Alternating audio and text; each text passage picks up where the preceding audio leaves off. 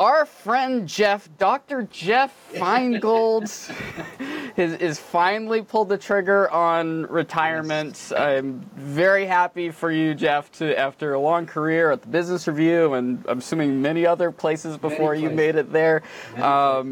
I'm excited to dive into your career a bit and the state of business in the state that you've seen over the decades and the changes with that. But first of all, congratulations. Well, thank you. I'm still going to be, alive. I'm not, I'll be working on projects through the Granite State News Collaborative, actually. Oh, awesome. I'm really excited about that. But the day-to-day stuff, no more daily deadlines, that's fine with me.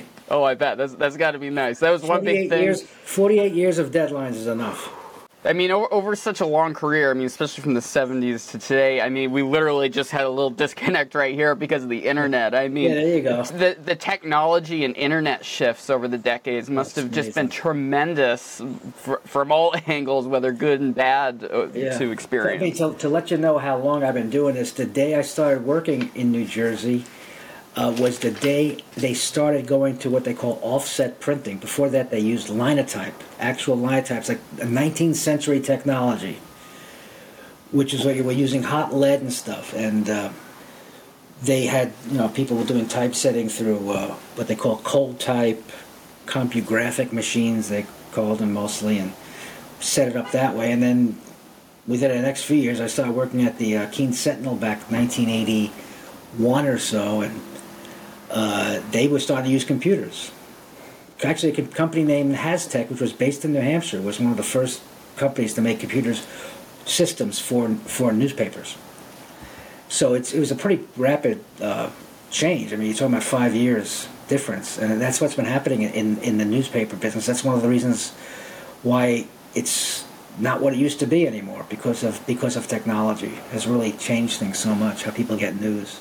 I mean, even just in my incredibly short career by comparison as a student journalist during the 2008 election, I mean, brought it up before, I mean, the Twitter blowing up because of Barack Obama and all the implications of journalists now realizing, oh, I need to be on social media if I want to cover politics and news from a breaking news perspective, because it's no longer the 24-hour news cycle. It's could be 15-minute news cycle. Yeah.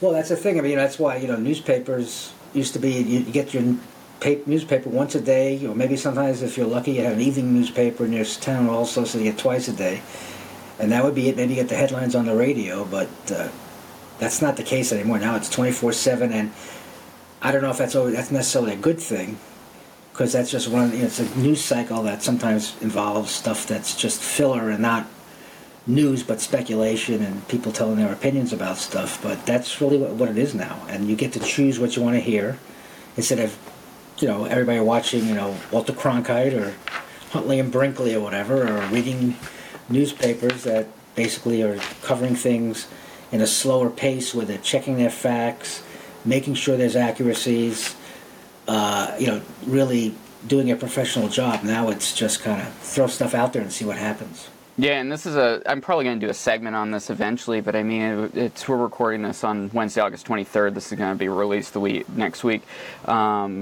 But like the Linus Media Group is this YouTube channel, many YouTube channels that are technology reviews and everything in that kind of entertainment, but they caught major flack because they fell into the rapid expansion because of the internet age, being able to just increase output, increase staff at such an astronomical rate that Gamers Nexus, which is another YouTube channel, called them out. It's like, dude, like all your stats are wrong. Like you're messing up almost every video, and it's the same thing in the more traditional news industry. If to keep up with that. Exactly. That's why it's really interesting to me. Like New York Times is not a perfect institution by any means, but it really is a model, especially for American journalism. And one of the most instructive things to do is read their daily corrections and clarifications, because they do that. They are very diligent about that, whether it's a misspelled name or whether it's a more important inaccuracy, and they'll go through great lengths to correct the record. But that doesn't happen in most places. In many cases, especially online, they just move on to the next problem. So tell me, Jeff, what's the secret? How do you feel like you did your part to keep the Business Review above that? We tried to be as professional as we could as journalists. The news pages were without a doubt, or are, I shouldn't say were, are without a doubt done by quality journalists. We pride ourselves on really looking at issues, getting as many people, as many point of views as we can, making sure our facts are right. And we've done, over the years, we've done some really very difficult stories, investigative pieces on corporations and on individuals, and we've won many awards for that, including national awards on the quality of the journalism. We just really take pride in it, and that's not necessarily what you see a lot of, especially on online outlets. You just don't, and actually, a lot of the cable so-called news outlets, that's just people just talking and not really doing any journalism. They call themselves journalists sometimes, but they're not. They're not actually looking at the facts, trying to find out stories, but going into a story without any preconceived notions about it, which is a major, which is something that professionals, the reporters always do. It doesn't matter. You can go back 200 years, and that's what reporters do. Is you go in there without expecting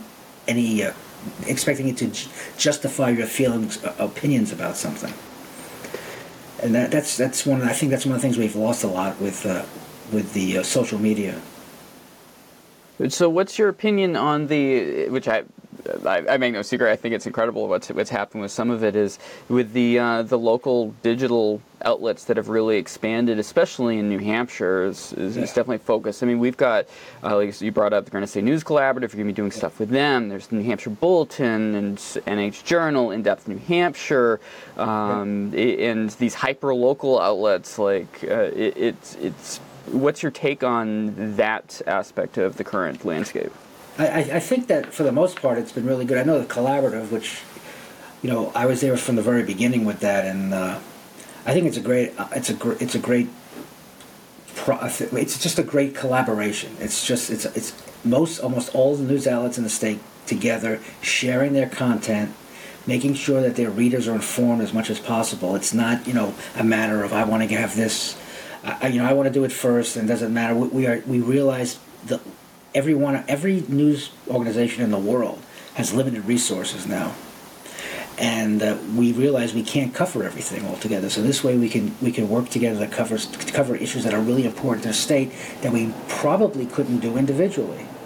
And that's the best thing about the collaborative, is that it's really helping us really focus on things. And I think it really came to light during COVID, when we all shared content and really informed our readers, our viewers, our listeners about what was going on, because it was obviously an existential moment for everybody. And we really did some great stuff. And the same is true also with race and equity, which is a major topic for Granite State Collaborative, which was something that really hadn't been covered in New Hampshire, because New Hampshire, didn't think, as a whole, we never thought, we don't have any people of color in the state. Well, that's not true. And this is something that we deliberately went and covered and found out the issues that affect them. We're talking about people. BIPOC people of all people of all races, but also a lot of immigrants and refugees who have been coming to New Hampshire for many years now, and are contributing to our state without really being noticed or recognized. And that's something that the collaborative has done really well. In class, too, is definitely an important aspect. Yes, absolutely. That goes without saying. Yeah. I apologize for not putting that in there. Yeah. I mean, the Invisible Walls series, for example, that you that's really something which is fantastic. And actually, that's something I'll be working on afterwards, is because we're going to be doing it, expanding it to other parts of the state to look at. Oh, amazing. At zoning restrictions and housing restrictions in other parts of the state, because that was a major project that I'm really extremely proud of. Yeah, definitely excited to hear more about that. As I had, was it Paul? Who is the reporter on the ground for that? Oh, Johnny Bassett? John Bassett. Sorry, yeah, John Bassett. Yeah, he's in the Philippines now, for crying out loud. What the heck? He's getting some kind of doctorate or something. What do you? He was great. Yeah, he was great. We have someone else who's working with us, who's a doctoral candidate at UNH, who's doing the work now, and he's wonderful as well. Fantastic. Yeah, I mean, local outlets just can't afford to do that sort of investigative journalism. It's so time intensive, so expensive. I've had the New Hampshire Fiscal Policy Institute on here. They're doing very similar work from a different angle. It's like Concord Monitor is great, but I mean, there's only so much you can do and still be able to print and get everything syndicated everything like that. It's a lot of money and work. Yeah, and also, back in the day, if you had a newsroom with maybe 8 or 9 people, you could say, all right, one reporter could take some time off to work on a story. Well, everybody else will cover for you, but we'll give you this time. But you can't do that anymore when you have 3 reporters. That's just not possible. And it's very difficult. That was one of the things about the Business Review. When our print publication was out twice every other week, and that gave us the luxury of having basically 8 to 10 days to do an in-depth story. And occasionally Bob Sanders, who also has retired, unfortunately, who did so much of the great work for the Business Review over the years, was a great investigative reporter. Sometimes I'd say, Bob, let's skip the issue with you. Just take the month and work on something. And that's always paid off, but it was a luxury. Absolute luxury. All right, I want to spend the last little bit of time here on the look of business in the state, because I mean that was the primary focus for the outlet. Obviously, there's many other things you covered for sure within the state, but it's a big thing that we've talked about here when the show was over on WKXL. I mean, what are some big standouts or trends maybe in the business community that you've witnessed over your time at the Business Review? I mean, you talked about computers popping up. I mean, New Hampshire shockingly has been a leader when it came to a lot of computing. Yeah, I wrote my farewell in the paper that's coming out on the 25th. And I was mentioning that when I first started working at the Business Review, the largest employer in the state was Brown Paper Company still, 1983. And that was a paper mill, the big, huge paper mills in Berlin that at one point, I think, employed almost 10,000 people. It was the people in the North Country were had great jobs, many of them union jobs, and very prosperous and thriving up there. And within a few years, Brown Paper was gone. James River Company bought it, and they were gone by 10 years later, and it just dwindled to nothing. And but what happened? At the same time when that was fading away, it was Digital Equipment Corp, and all these other early Wang had a big facility here. These are early tech companies, and of course there was Sanders Associates, was a homegrown tech company, which is now BAE Systems. But that tech sector in New Hampshire has grown. So the state has such a diverse, robust economy now, which when it didn't have it had mills. It had the mills and it had some tourism. But now it's a thriving economy. We have a major tech sector, still have a strong manufacturing sector, which New Hampshire always had. But they have also we also have a strong financial services industry. We have really it's a lot more resilient now in New Hampshire. We're much, as we know, New Hampshire is pretty resilient to recessions. It's not that they don't happen here. We've been through some bad ones. In my time here, we had the real estate depression, which was almost self-inflicted when you think about it. I don't want to get into the details of that, but for the most part, we have weathered it better than most other states because we have a diverse economy, and there's a certain Yankiness about it. Yeah, I mean, how much of it do you think it's culture? Yeah, well, I don't think that the banks in New Hampshire are going to make the same mistakes they made in the late 80s, early 90s. I don't think they'll ever do that again. I hope. And they learn from their excuses, but they learn from their mistakes, but I don't think that's true in other parts of the country. If you see what's happened. Yeah, definitely. Financial crisis is case in point in the early 2000s.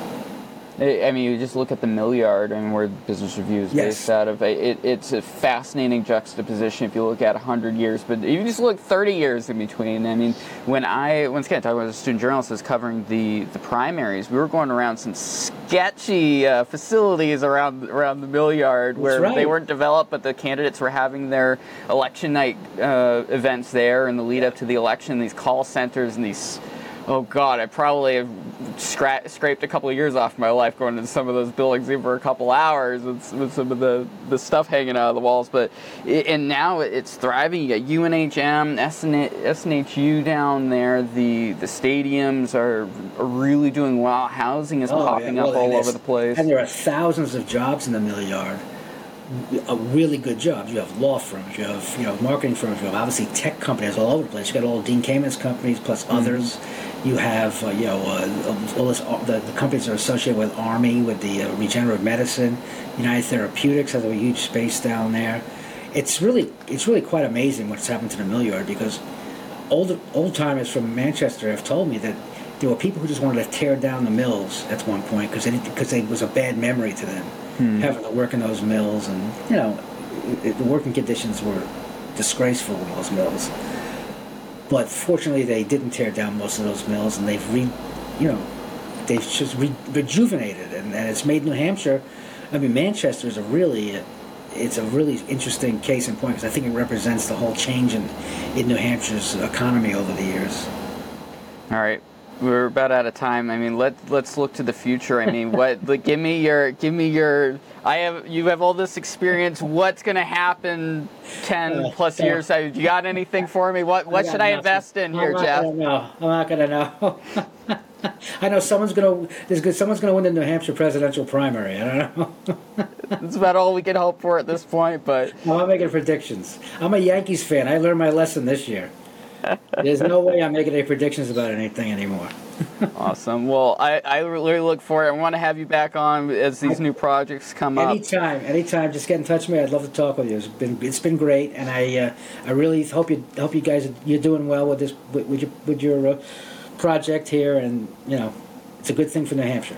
I appreciate it, and definitely still check out nhbr.com. I'll still be hitting them up to send some of the people my way. Poor Amanda, she's going to be getting some emails from me here sooner rather than later. So best of luck to that team over there. Best of luck to you, Jeff, with retirement. Good. Thank you very much, AJ. It's been great. The New England Take, policy, politics, and life in New England. The NewEnglandTake.com. Like and subscribe. Check out the podcast feed, the YouTube feed, the Twitters, the podcast, the Facebooks, all of that. We're all over the place, and so we can do a lot more in the future. If you want to reach out to the show, the NewEnglandTake@gmail.com. Talk to you soon.